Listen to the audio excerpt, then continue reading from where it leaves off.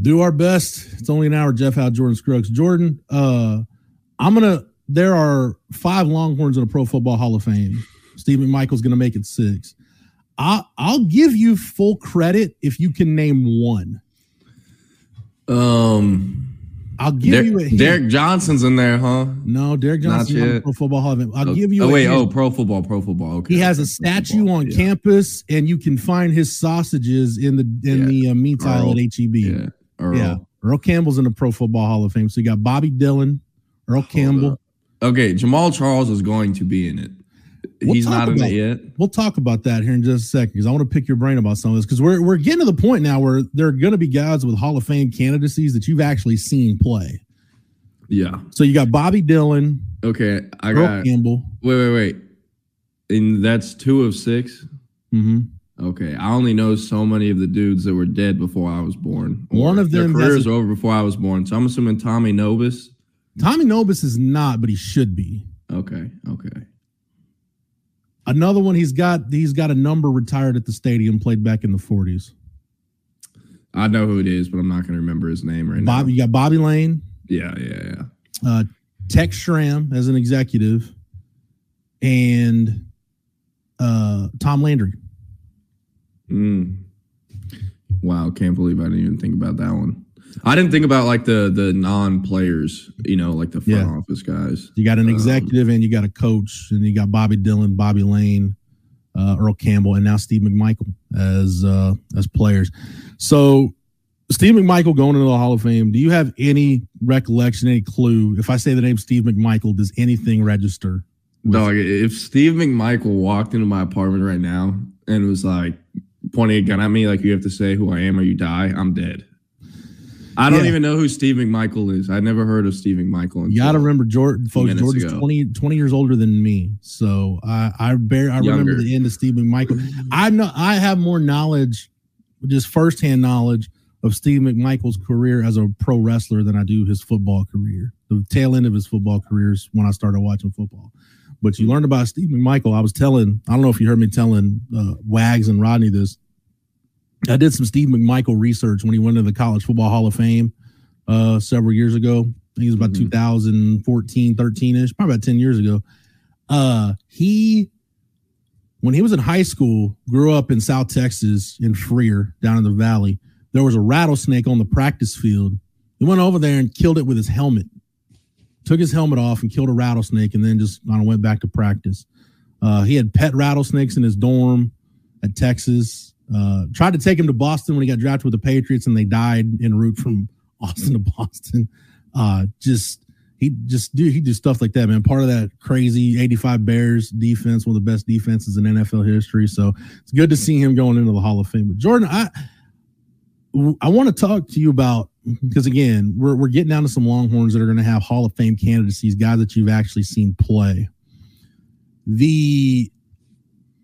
I think the Longhorn, as crazy as it sounds, that's most likely to go into the Hall of Fame next is probably going to be Justin Tucker, because I think at this point, whenever he retires, 5 years after that, he's going to Canton.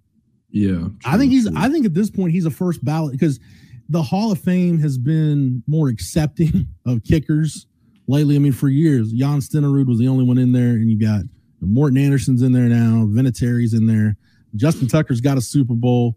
Probably, depending on what's happened that week, the most accurate kicker in NFL history. To me, Justin Tucker is a Hall of Famer, no question. I think it's just a matter of, is he in on the first ballot, or is he going to have to wait? Yeah, he's definitely getting in. What is you have to be 5 years removed from your last? Yeah. When was the last time Jamal Charles played? Jamal, I think, retired in 2017. I'll double check. I think the team he was last with might have been the Jaguars. I don't know. Let's see. Jamal Charles, 2018. Yeah, because you're right. He was with the Jaguars in 2018. So he's coming up on it. Here's the thing with Jamal Charles. I think there's 2 lifetime Longhorns, legendary Chiefs running backs. Both of them won't get in because they don't have like the postseason accolades or anything like that. And they're going to have to wait. but I really think one of Jamaal Charles or Priest Holmes should be in the Pro Football Hall of Fame. Like, if you take a look at Priest Holmes, really kind of, he and LaDainian Tomlinson were like the first two, like, you wanted them on your fantasy team. Like, when fantasy football started to become a big thing, those two were like the first two fantasy football superstars. And Priest Holmes doesn't have the longevity. The longevity's working against him.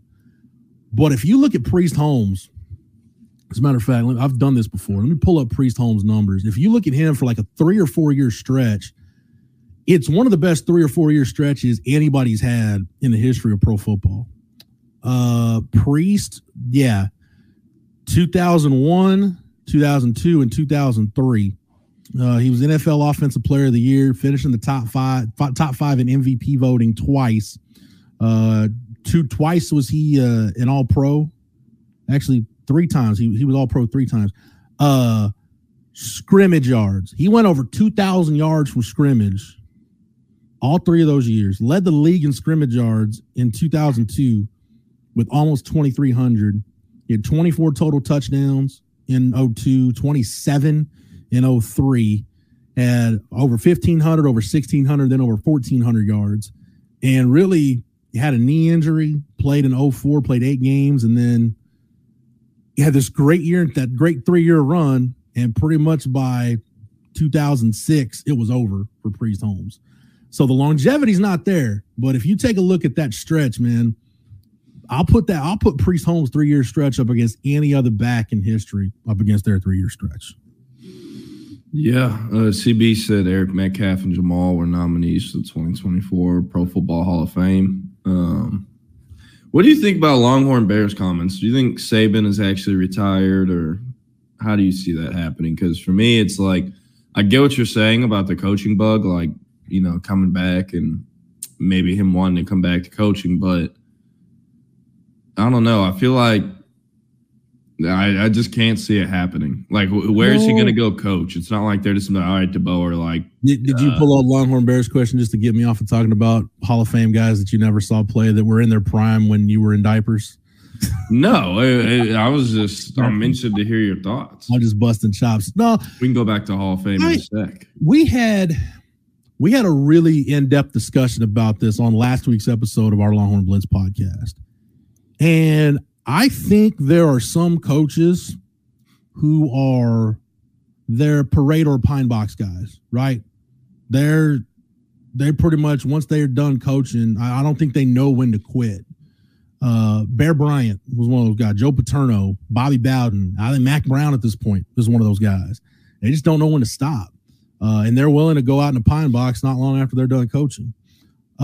Nick Saban, I think, is one of those guys. Is one of those rare guys. I think Nick Saban, Bob Stoops has been one of those guys. I think they go as long and as hard as they can until they just can't do it anymore. And I feel like Nick Saban wouldn't have made this. I don't think this was a knee-jerk decision. Nick Saban doesn't make knee-jerk decisions. I think this was one of those deals where he thought about it, and I kind of compare it to Bill Parcells. When Bill Parcells last coached in the NFL, I know he's an executive with the Dolphins, but for a few years, but when he last coached was with the Cowboys, that run from 2003 to 2006. And they have the wild card loss in Seattle where Tony Romo bobbles the field goal snap. And immediately after the game, he's kind of, revved up and getting ready to get after it. But then it was on the plane ride home where he starts thinking, all right, it's another offseason. That means another round of free agency. It's another draft. It's another mini camp. It's another training camp and another season just to get back to where you were. And it was on that flight home where he realized, I just physically just can't do it anymore. And I think Nick Saban's at that point. I'm with you. I understand the coaching bug or whatever, but I think Nick Saban probably made a deal with himself that he's going to do this as long as he can and push himself as hard as he can. And if he can't be 100% Nick Saban, then he doesn't want to be 80% Nick Saban. He's willing to walk away with his legacy intact and go on to whatever's next and enjoy whatever time he's got left. Yeah, said it well. You want to go back to Hall of Famers or guys we think will be in? Well, but I want to get your thoughts on Saban. I mean, you're a young cat. You talk to recruits, and I mean, Did you hear any buzz? Any kids that visited Alabama or that Alabama was in their top schools? Did you hear any buzz from recruits that they even got a sniff that this was coming? I didn't. Not because I don't think a lot of recruits knew. But I forgot who it was.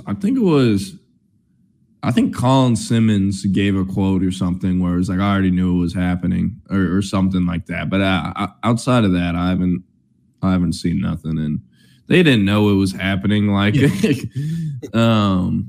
but no, I don't see him coming back just because, like, dude, he had like a lifetime contract with Alabama to make him the highest paid coach in college football at any time, right?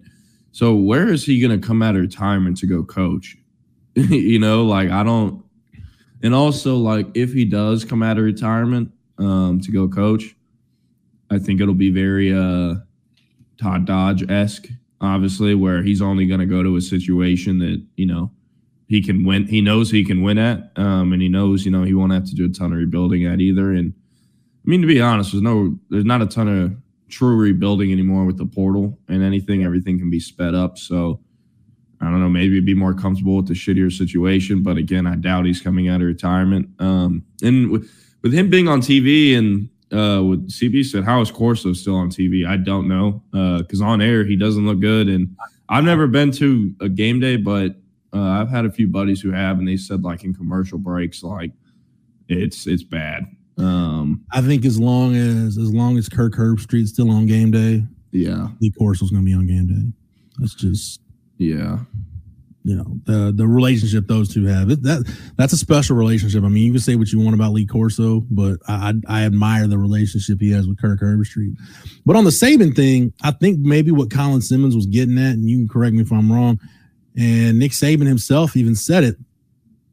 It used to be recruits would ask you how long you're going to be here, and he could joke back, well, are you going to be here for 4 years, or are you going to leave for the NFL after 3? And now it got to the point where at 72, he couldn't honestly tell kids, I'll be here your whole 3 or 4 years.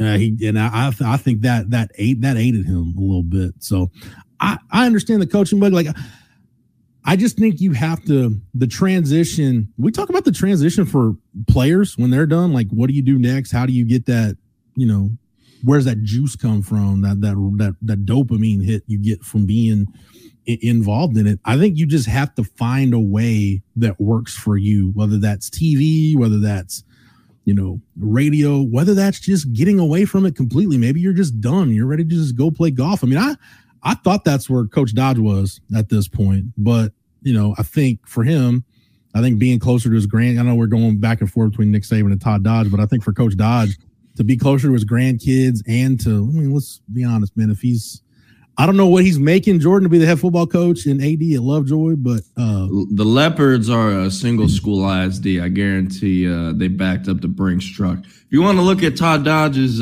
career, he doesn't really go anywhere unless it's a single school ISD with some money behind it and in some tradition, playing in the youth program, growing up, all that type of stuff. And he's had reasons for going. Once he left Southlake, went to North Texas, and that didn't work out. Marble Falls, he probably thought, hey, I'm just going to retire in Horseshoe Bay. This isn't a bad place to be. The Westlake job opens, and it turns out, his wife is a Westlake alum. So go back to Austin, where he spent his time in Texas. You know who his wife's dad is? Did you know that? Neptune. Yeah. Okay. Yeah. So, I was like, that's pretty important. Yeah, there are family connections to Westlake. And then I think, again, just being close to the grandkids and that love. If you can make 6 figures being closer to the family, why not? Right. Yeah. The thing is, it's still probably about an hour to drive from Lucas to Southlake. But they don't actually have to live there. He's driving about an hour-ish each day to Westlake already. So yeah, exactly. That drive from Horseshoe Bay to Westlake Hills, it ain't like you can take a golf cart to work. So, no. Longhorn Bear, to answer the question, I don't think Nick Saban, I don't think he would have done this if he thought there was a possibility he could get that coaching bug, that itch again. And maybe he does, but I think for him, he's probably reconciled with himself that TV is the best way to get that rush on Saturdays. All right, Jordan, the other Hall of Fame guy I wanted to ask you about, and because you're in agreement with me that Justin Tucker's a Hall of Famer. It's not a matter of if, it's just a matter of when. Mm-hmm. The guy that suddenly has a real complicated legacy is Earl Thomas. Because if you look at Earl Thomas in his prime, there's no doubt he's a Hall of Famer. But if you look at what Earl Thomas has gone through for about the last, 5-6 years, it's complicated, all with the off-field stuff. But you look at him, he won a Super Bowl with the Legion of Boom. 5 times he's been an All-Pro, 3 of those first-team selections. 7 times Pro Bowl selection. Member of the 2010s NFL All-Decade team. If you look at the numbers on the surface, let me look at this. Hold on. If you look at Earl Thomas on the All-Decade team, this is the 2010s All-Decade team. Your defensive backs, Chris Harris, Tyrann Mathieu, Eric Berry, Eric Weddle, and Earl Thomas. Typically, if you're on an All-Decade team, we're already seeing it, right? Like, you got 3 members on that All-Decade team, Julius Peppers, Patrick Willis, and Darrelle Revis, that are already in the Hall of Fame. If you're on the All-Decade team, you end up in the Hall of Fame. I just wonder when it gets time for somebody, whoever is going to present Earl Thomas, whichever writer it's going to be, does the off-field stuff make him wait, or does that complicate his candidacy? I don't think it should, but let's be honest, he wouldn't be the first guy that had a complicated off-field legacy that was up for discussion for the Pro Football Hall of Fame. Yeah, I don't know. I mean, look, by the time he kind of started having off-the-field trouble, you could kind of make the argument he already had a Hall of Fame career by that point. No question. So, I guess we'll make that argument. But, with Earl, like, for how many years was he the best safety in the league, in the best secondary in the league? You know what I mean? Yeah. Like that stands for something at the end of the day. And at the end of the day, that needs to be remembered. And, you could make the argument he was the best player in the best secondary in a whole decade of the NFL, right? So that's got to stand for something. And he has a Super Bowl, right? Yeah. Like at the end of the day, I don't know what the criteria has to be if Earl Thomas isn't going to meet it. I understand maybe the off-field stuff, but like if he was the best safety for multiple years in the league, in the best secondary, he has a Super Bowl. He went All-Pro, first team All-Pro, Pro Bowl, like first-round pick, played however long before he lost his mind. Yeah, the way it, and even if you don't, before the off-field stuff, man, the way it ended in Baltimore with basically like the team leaders pretty much telling coaches and front office, like, yeah, we don't want this guy here. Yeah.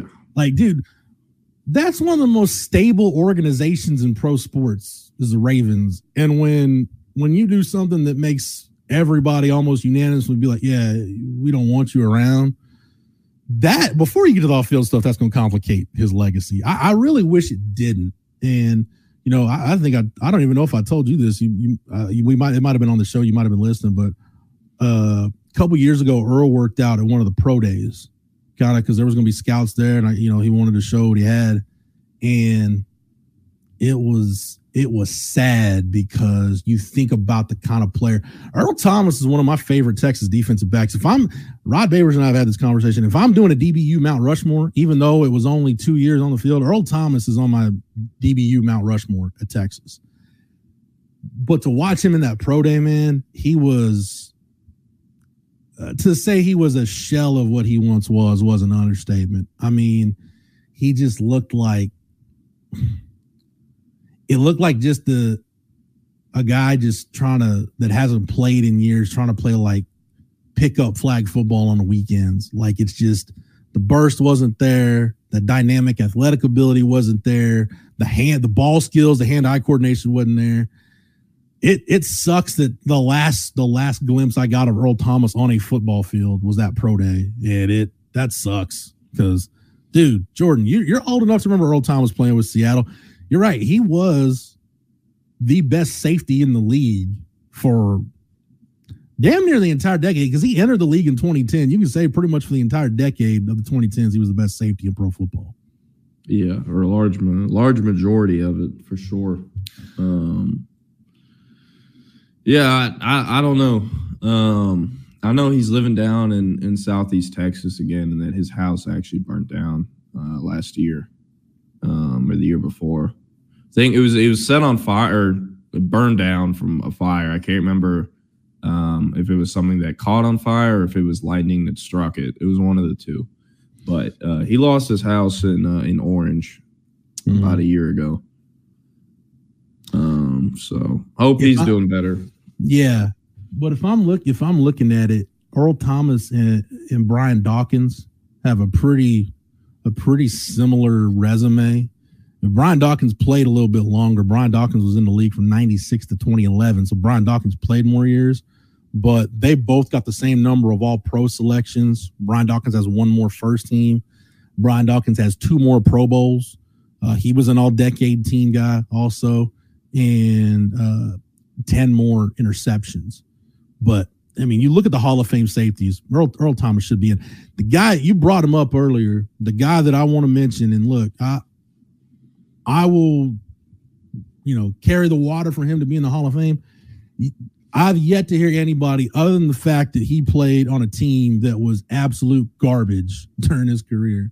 There's no reason Tommy Nobis should not be in the Pro Football Hall of Fame. If you look at the all-decade team from the 1960s, he might be the only one at this point that's not in the Hall of Fame. I think he might be. Let me double check this because I want to make sure that I'm right. If I go to the 1960s, I'm really kind of surprised Jamal still hasn't made it in. Is he does he not still have the record for highest yards per rush or average yards per carry or whatever? I'm trying to find it on his. I believe he does. Hold on, I'm trying to find it on this. Wait, I'm looking at Earl Thomas. That's why I can't find it. Hold on, let me pull up Jamal's numbers. I know he had it for a while. It's him, Marion Motley, and Jim Brown. Dude, when you're breaking records, Jim Brown said, dude, you should. And CB brought it up earlier. I believe Jamal was a semifinalist this year for the Hall of Fame. Let me look at his records. Let's see. Yards per rushing attempt career. I'm looking at Pro Football Reference. They've got him 5th right now. Well, that doesn't make any sense. That's included. Why is it quarterbacks included on here? If you look at running backs, he's right behind. He's second among running backs. If you take out the quarterbacks, like Michael Vick. Michael Vick averaged 7 yards a carry for his career. Jeez. Yeah, who was bringing his big ass down? Vick wasn't that big. It's just, dude. I mean, he was. It's a little bit like Kyler, right? Michael Vick going to the NFL reminds me of Kyler going to college. When everybody's like, "Oh man, he's so small, he's gonna get pounded, whatever." But then you watch Kyler, even at A&M, it's like, dude, he was the fastest guy on the field in high school, and he's playing in the SEC and then the Big 12, and he's the fastest guy on the field in college. Nobody could catch him. And I remember like all the old heads, all the olds when Michael Vick was going in the league, like, oh, he's not a quarterback, he's not a drop back guy, he's not gonna be able to get by on his athleticism. Well, Michael Vick might have been the fastest guy in the league because I didn't see guys do a very good job of catching him when he was on the move. Yeah, Kyler Murray just looks faster than he is because like he has to move his legs faster than other people, And like I've always said, like he looks like a baby who stole candy. The way like he runs around and shit, the way he holds the ball. VY had the opposite problem. Like it didn't look like Vince was ever running that fast, but dude, he's 6'5" and he's got long legs, so it's those long strides. But I never saw anybody catch Vincent Paul Young Jr. from behind. So yeah, Jamal is behind Marion Motley, but he's ahead of Jim Brown. He's averaged more yards per carry in his career than Jim freaking Brown. So I just think. And how many more carries does he have than the number one guy? You know what I mean? Yeah. That's important, because it's not like Jamal wasn't getting however many per game, for however many years in a row. Because the Chiefs didn't have jack shit most of that time. It was Alex Smith when the Chiefs couldn't complete a touchdown to a receiver. Y'all remember that? Yeah. Okay, I remember those days. Keep this number in mind. 1,407 is how many carries Jamal Charles had in his career. Jeez. Marion Motley, 828. Can you imagine getting tackled? I mean, he's running out of bounds probably 200 of those times. Let's say, can you imagine whenever players get drafted and they're walking across the stage, Goodell just reads them their stats, their career in the future, and they're like, Jeff, you're going to get tackled by NFL players 1,200 times. Welcome to the league. You know what I mean? I'd be like, shit, fuck this. Where do I sign? I'm about to retire. Man, you want to talk about how some people don't respect what running backs go through and why this guy retired after 9 years. Dude, Jim Brown retired at 29.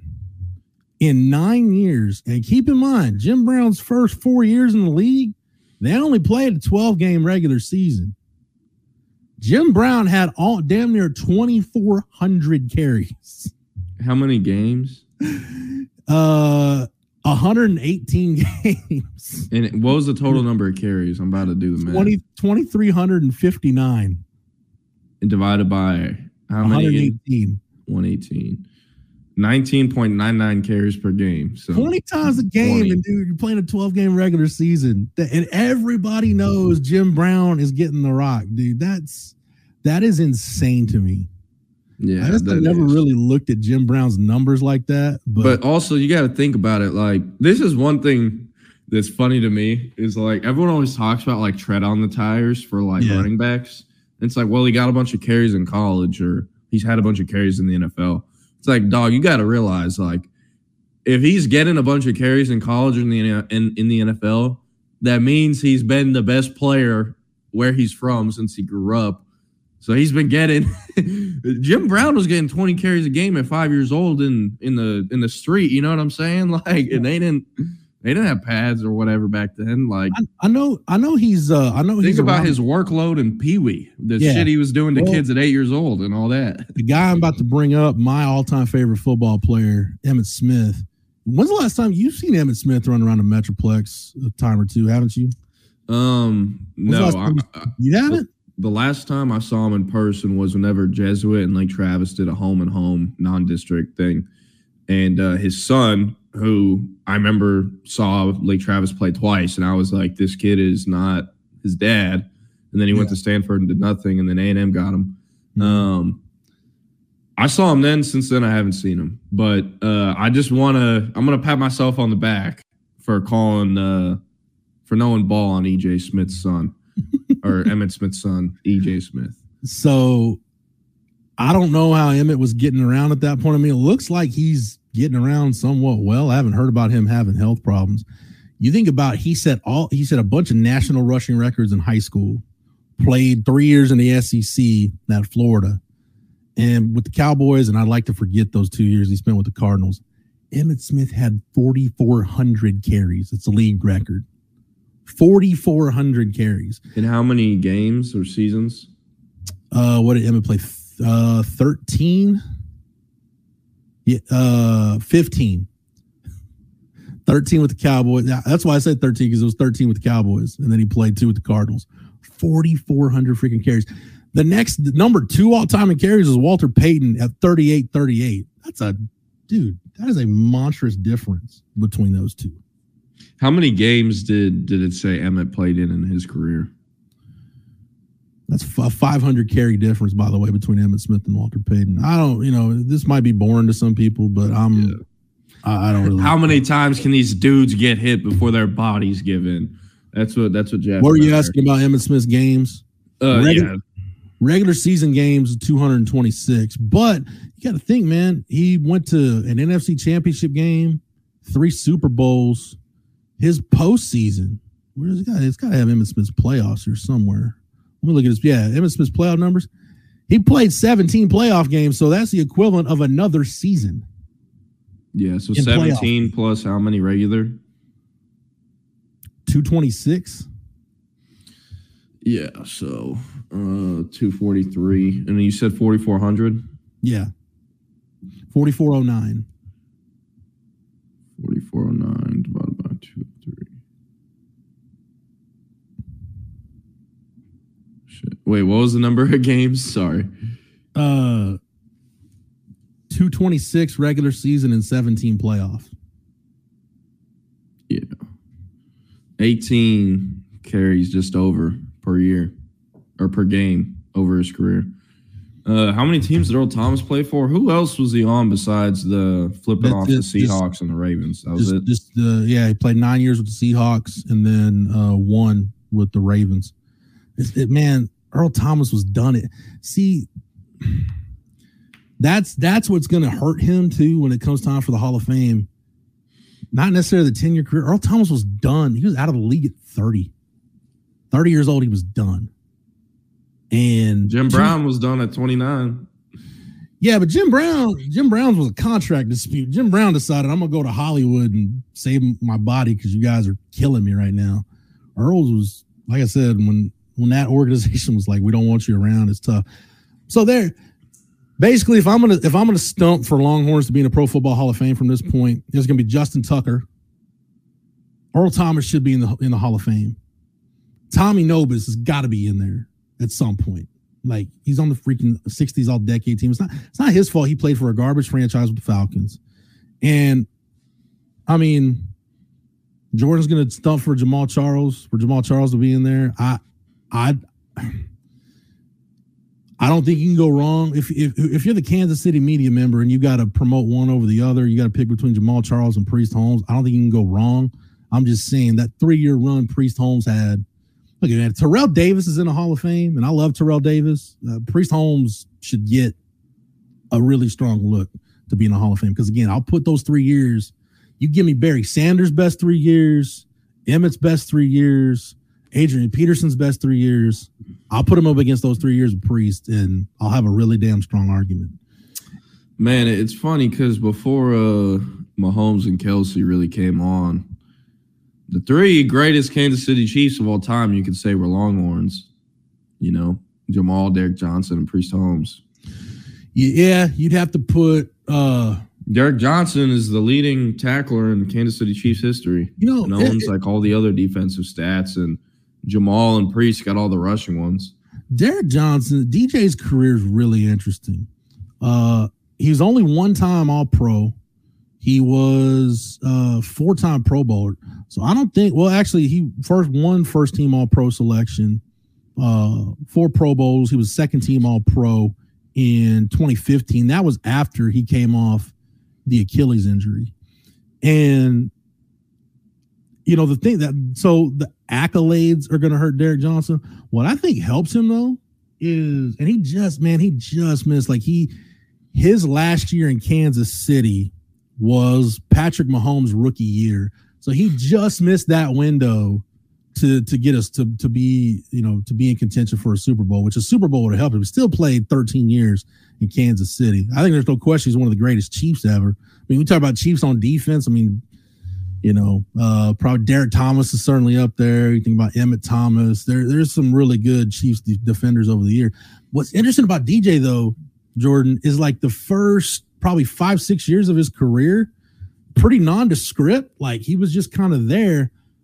But as the NFL became more of a spread league, became more of a space and pace league, it's almost, in other words, it's almost like some guys, as the game changes, their skill set causes their value to diminish. But as Derek Johnson's career went on, the game started changing to where it fit his skill set more than it did when he got in the league, where it's more space and pace. He can run, he can cover, he can do so many things. And that's when he ended up playing his best football, man. It was really from 2011 to 2017. You know, with the Chiefs, he was trying to look other than the 14 season where he had the Achilles injury. He was tackles. He was 131, 124, 107.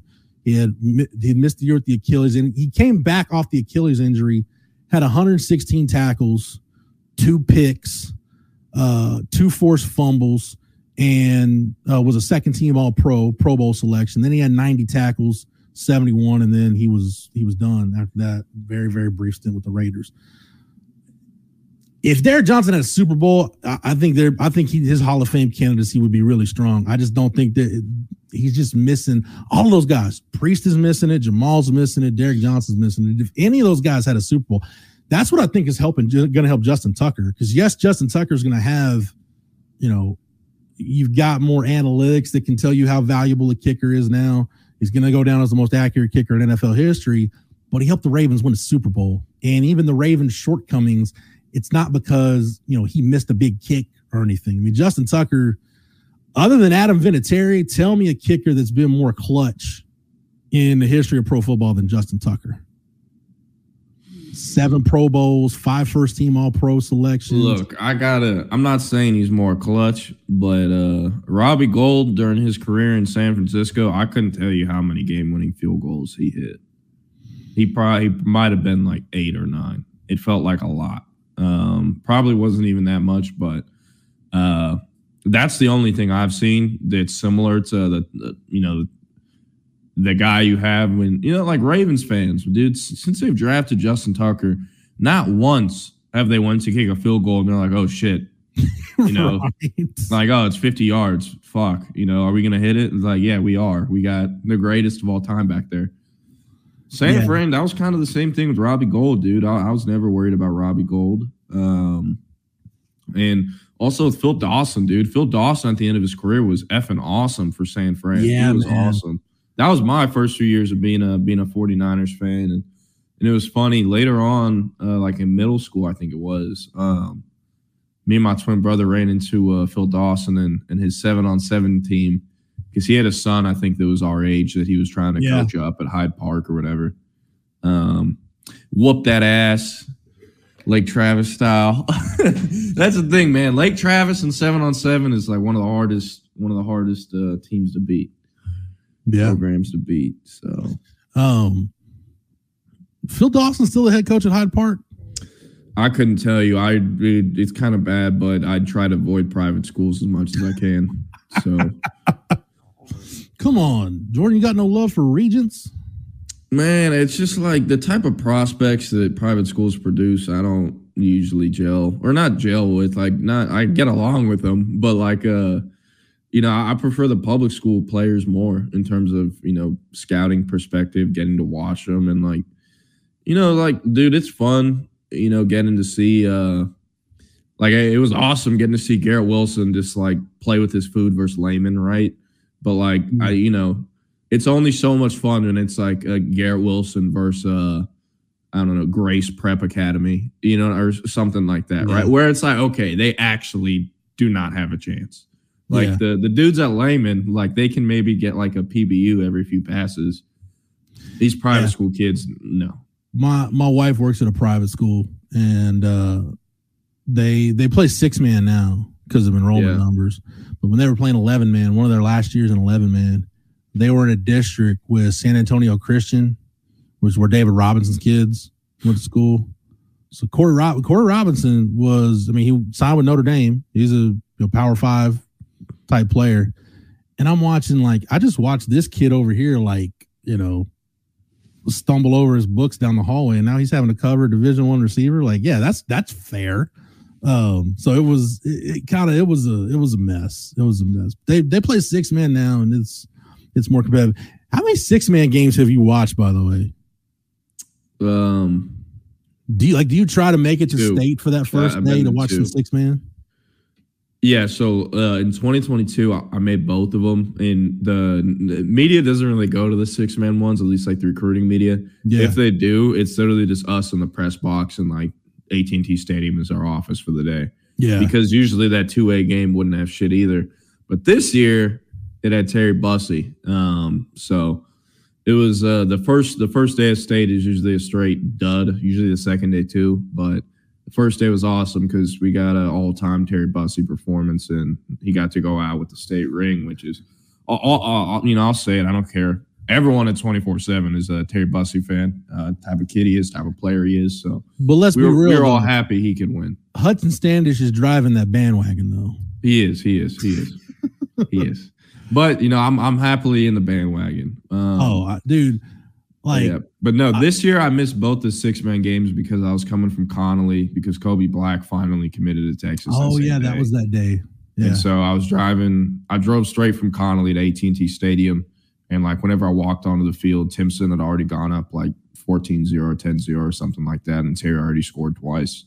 Those 6-man games, man, it's even if the level of the quality of athlete isn't great, you're not watching future college football players. Dude, 6-man football is fun as hell. It's just like, to me, it kind of reminds me of when the Austin Wranglers were a thing and I covered arena football for a couple of years. Man, it's just so kind of wheels off that you're like, dude, this is actually kind of fun. Like I've talked to, I talked to one guy who's coached it and he actually works with my wife. He doesn't coach anymore, but he coached 11-man for years and then coached 6-man before he retired from coaching. And he said, basically he was a defensive coordinator. He's like, you got all your fronts and coverages and everything when you're playing 11-man. He's like, basically when you play 6-man, you've got like 2 coverages. You can run like an umbrella coverage or like an underneath zone, and that's pretty much it. Like it just depends on what personnel the other team has, and you just got to kind of hope and pray that you guys make tackles in space. So I would encourage you, Jordan. Like I know I know you got important business to take care of, but next year for state, this coming year for state, try to get there if you can on that first day and watch at least one of the 6-man games. Well, man, I saw both of them in 2022. I just missed this year's because Kobe Black wanted to commit the same day. So what'd you think watching 6-man? Oh, I had no idea what the hell was going on, but I was having fun watching. Dude, I did the same thing, man. I didn't either. Yeah. I was like, I was like, damn, he's not out of bounds. No. Damn. Wait, there's media on the field. Oh, shit, that's in bounds. And like there was like that was how it went. My wife's school, they were playing for a district championship and they're driving the ball and then they have an option at the end of the game like, okay, you can move it to this spot and kick a field goal. Like, I'm like, why are you moving? Like, what the hell is going on here? Like, I didn't. And then the whole, like, it's backwards because in 6-man, if you run a play, it's 1 point. But if you kick the extra point, it's 2. And like, it was a mind F for me a little bit. But man, I've had fun those games I've been to, man. It's a trip. It's a trip. It's fun too. Like, I love 6-man and 1A sports too. Because like when there's like a kid who he doesn't even have to be like FCS talent. Like if there's a kid who's like D2 talent, it's like he's like God. It's like he's like God, right? Man. So right now there's this kid, I think he's at Benjamin, if I'm not mistaken. And I'm blanking on his fucking name. Grayson Rigdon. Grayson Rigdon is his name. He scored 72 in basketball like 2 nights ago. I saw it on Twitter. It was awesome. But he also has like 3 state rings or something like that already. And like his dad is a head coach, and a 6-man team hired his dad to be a head coach from another school. And since he's like has been the best player in 6-man since like his freshman year, the UIL suspended him originally for his first year after he moved with his dad to his dad's new job. Really? Because because everyone in 6-man was trying to get the UIL to investigate because they were saying that school only hired him because his son is like God in 1A. Yeah. Dude. Man, 6-man football, it gets wild because like all the schools are like light years apart from each other. So like they're all Twitter beefing. And 2, like it just takes one kid in like a school will win state for 4 years because of one kid. Yeah. It's going to bless the town of like 50 people. Or like whatever. That's like, like when it's the same thing for the small school. Like when Bremont had Rashad Paul, nobody was beating Bremont. Like I remember, I'm old enough to remember. Like Marlin had Darian Gillette, and since he left, they haven't gone back to the playoffs. And they weren't in the playoffs before he was a freshman there. Yeah, they hadn't made it for like 6 years, and then they went and hit the portal, and they got Jere Bledsoe too. Like I remember, I'm old enough to remember when Claude Mathis was a high school player at Bartlett back in the day. Claude ended up going to what's now Texas State. It was Southwest Texas back then. But Bartlett also had a dude named Ples Atkins who played at Iowa. Like, dude, little Bartlett had 2 freaking Division I caliber athletes on their team. Like, that's not fair. Like, they just steamrolled everybody. So yeah, it's cool when you see, like, he's at A&M now. He's an assistant at A&M now and played at A&M. But Jordan Peterson, like back when Jordan Peterson was in high school, he went to Lexington, and like so they were in the same district with Florence. So bro, like Jared Kerr was a monster at Lexington. Yeah, so my brother went to Florence, and so I would watch Jordan Peterson's games, and I'm like, dude, this is just like, it's almost like when you're watching a high school football game, right? Or like a Pop Warner game, and you just got the big kid and you just throw him like a toss every play, and he just either runs by everybody or over everybody. And that's what it's like watching a Division I athlete at the lower level, like a legit Power 5 type guy at the lower levels. It's just not, it's not fair.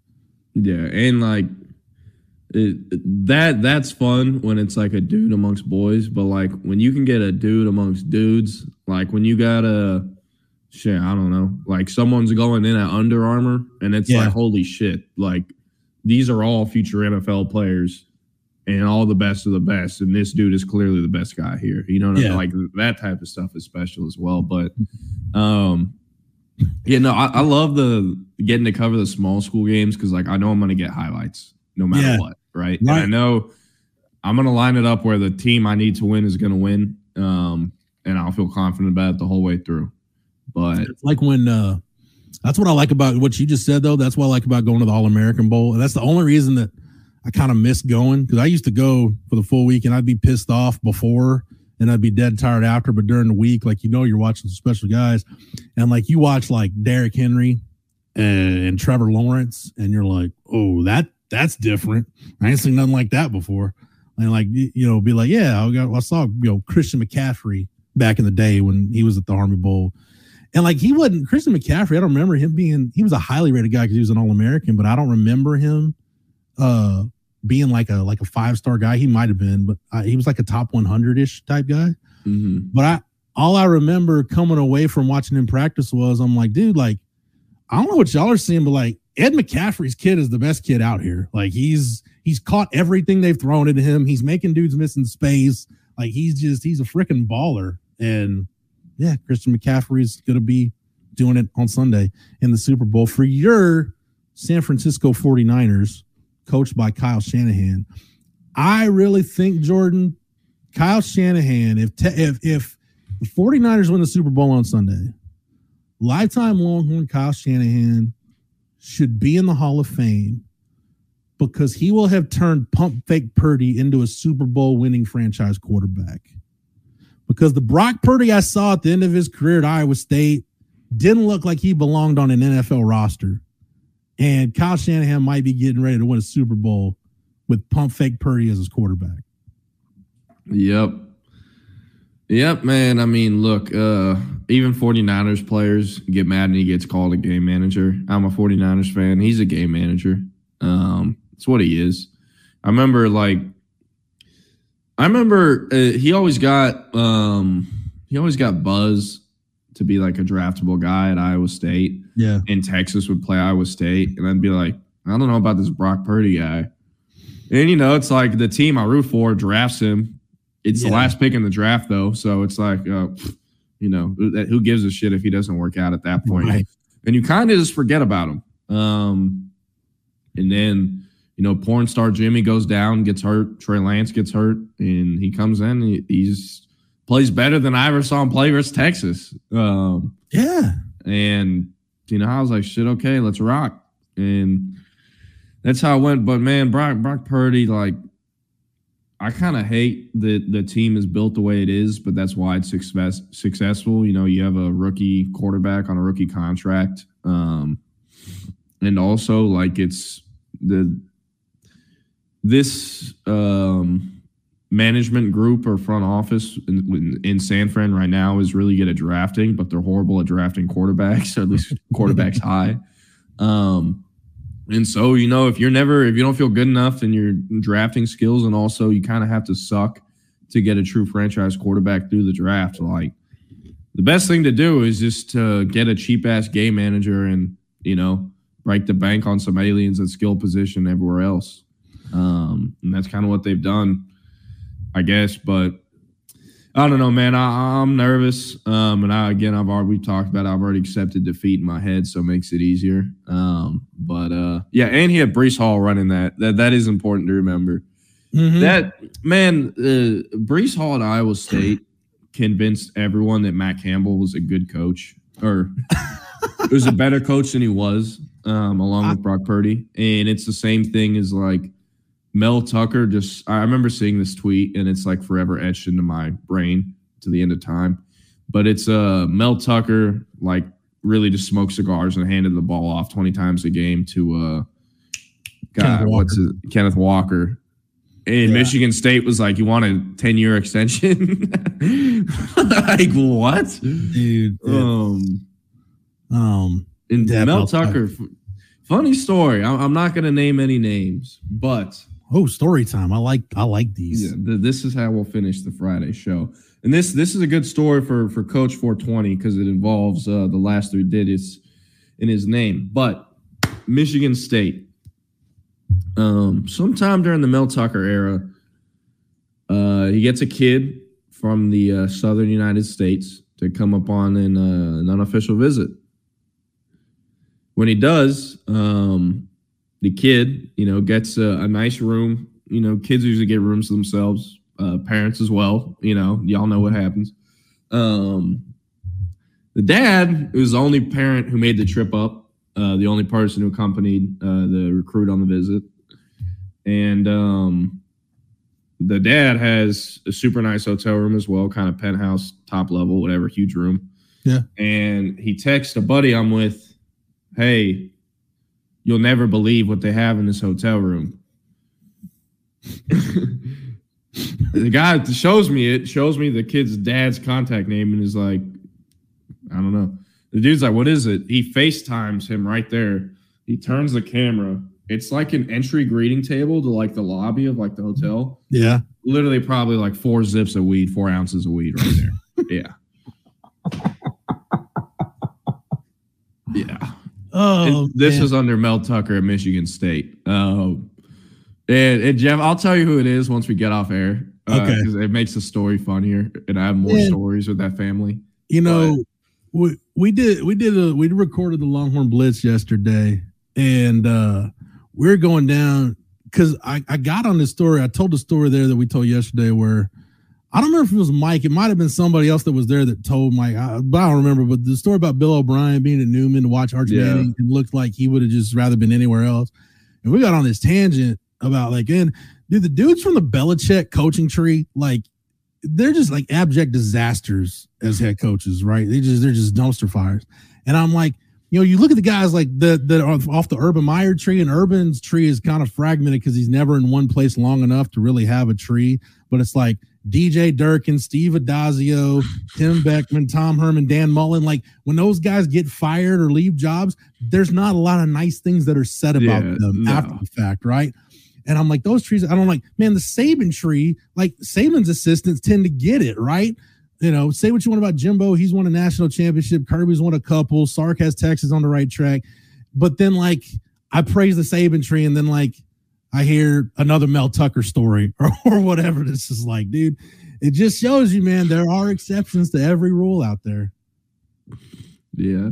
And it's funny because, like, they were literally just visiting up there to go get a bag. And that was it. Like, they were never considering Michigan State.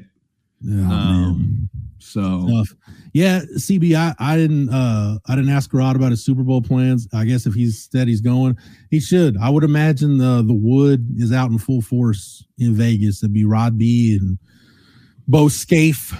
Maybe Chris Sims, I'm sure, will be out there. BJ Johnson. I forget who all was in the Wood. I think it was Montrell Flowers in the Wood. I forget. But yeah, it's that's good, man. It's just good. It's good that we're talking good things about Texas football, regardless of whether we're talking about the college football season, the Hall of Fame, the Super Bowl, the draft.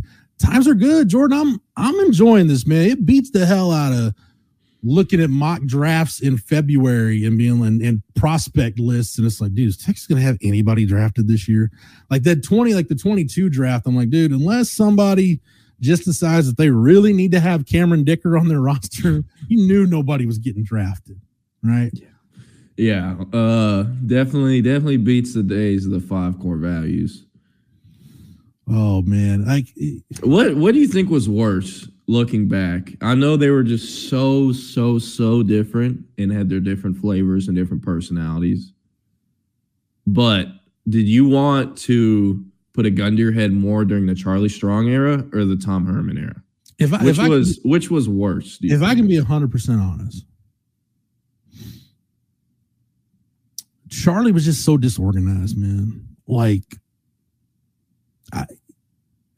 I felt like he had the right idea of what he wanted to do, but the execution of his plan was just so botched, so choppy.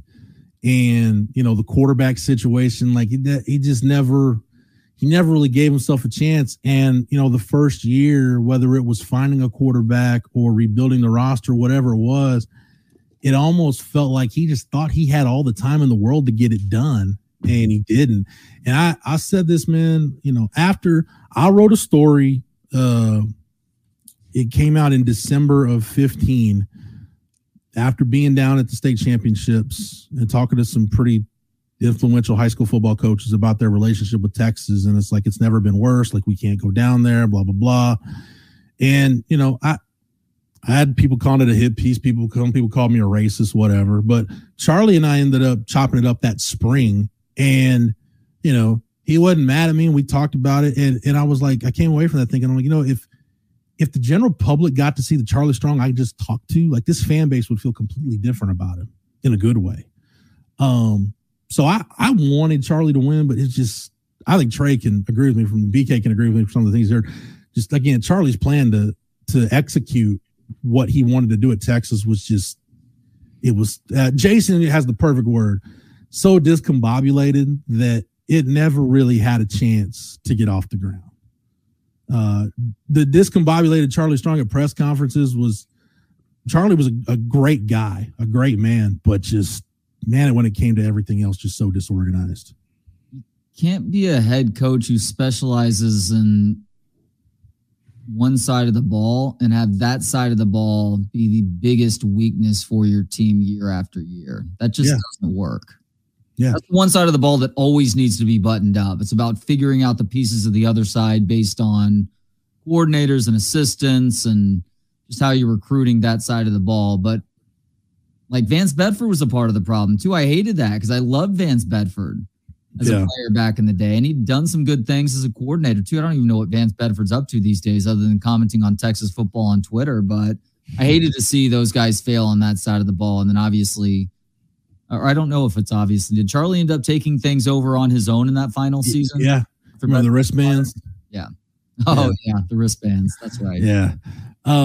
With Tom Herman, Jordan, like I have a lot of just disappointment from the Tom Herman era because I knew a lot of people, quite a few people that had played for Tom at various spots. And they're like, dude, I'm telling you, man, this guy, he's got the plan. Like he's going to win at Texas and he's going to win big. And to have some of those same people come back a few years later and tell me, hey, the Tom Herman that I knew in such and such year at such and such place, that's not the same Tom Herman that's at Texas right now. He's a totally different guy. And that job changed him in pretty much the worst possible ways a job could change a coach, could change a guy. And I don't know if it's like Tom never figured out like who he wanted to be Mac Brown, like the folksy kind of down home guy, yet he wanted to have like that Urban Meyer red ass to him. But it's like I never knew who the real Tom Herman was. I still don't know who the real Tom Herman is.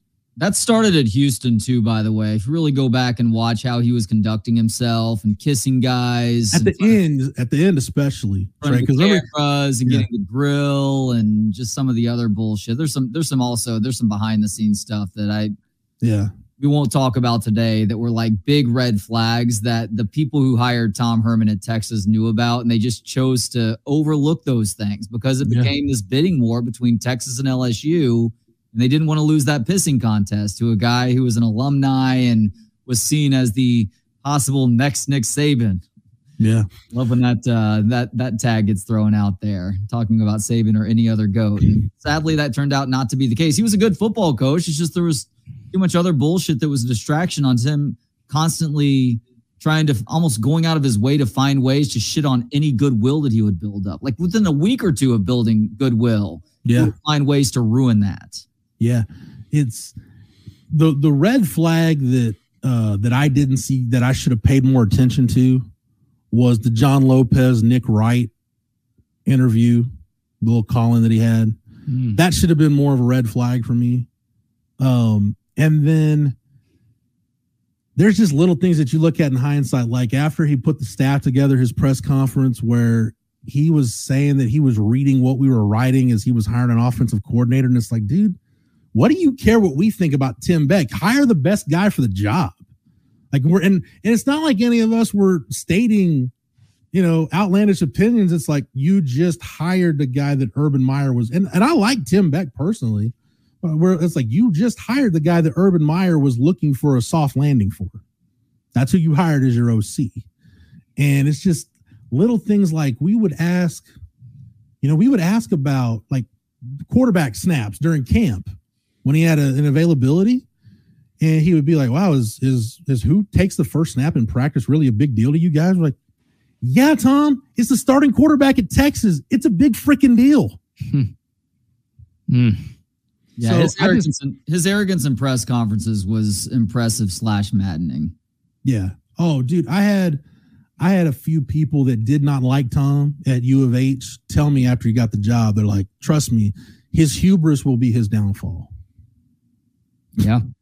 It's hard to disagree with that at this point. So Jordan, to answer your question, I like Charlie Strong as a guy. He was too disorganized to make it work. And it's not bitterness or anything like that. It's just disappointment from the way Tom Herman's tenure went, because it could have been and should have been a lot more productive than it was.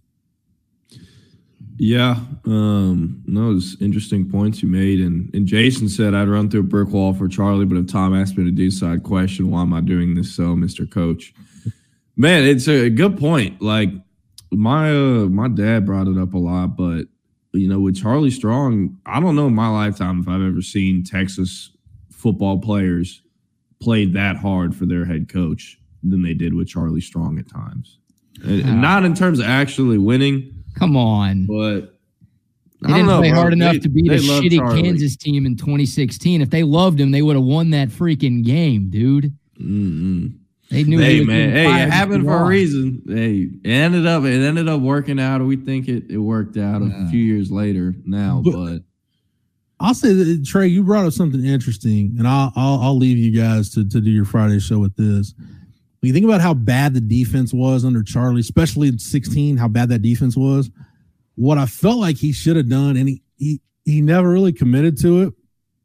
He should have taken stock of how bad that defense was going to be in 2015 and just said, you know what, if I'm going to be bad, I'm going to be bad with young guys that are really talented, and just taking like Malik Jefferson and Amenahu and Holton Hill and Deshaun Elliott. I think Deshaun might have been hurt that year too. Chris Boyd, taking all those guys and just said, you guys are playing. You guys are starting, you're playing, and I don't care how bad we are, but at some point, you guys are going to be a really good defense because you're playing together and growing together. And I'm gonna stake my job, my reputation on this 2015 recruiting class. And look how many of those guys are still in the NFL. Brandon Jones, yeah. Like Brandon Jones, I think had one start. If I remember right, he had one start. They gave up a touchdown at Oklahoma State early. That was the game where they had 3 extra points blocked. And I didn't see Brandon Jones on the field after that. And it's like, how do you know if a guy is any good if you're yanking him out of the game after one series? That's a tough one. Like, he's a true freshman making his first start on the road. Like, I totally forgot about the 3 block PATs game. Jeff, you just unlocked some memories I forget I have. Like, I don't know why, but that made me think of the UCLA coin toss where they fucked up the coin toss versus UCLA and Jerry World. I don't know why I thought about that. From 2010 through 2021, there's so much that you repress. And then when you think about it, you're like, oh my God, they actually did that? Like, yeah, that actually happened. Thankfully, better days now, boys. I was just telling Jordan, man, like, thank goodness, like, I don't have to wonder, man, is Texas going to have anybody drafted? And now it's like, whether you're talking about the draft, the Pro Football Hall of Fame, the Super Bowl, coming off of a CFP appearance, like, it's good stuff that's happening relating to Texas football right now. Yeah. Hopefully that continues for a long time. You don't have to be embarrassed about your alma mater, BK. Yep. Yeah, I was for a while. So, now we'll save that for other sports, I guess. It doesn't just have to be Kansas basketball season right now. I hope you're right. Ask me that on Monday if it is only Kansas basketball season right now, because tomorrow's Texas basketball game will go a long way into telling us that. All right, and I'll let you guys discuss that. See everybody on Monday. Great stuff, guys. Have a great weekend.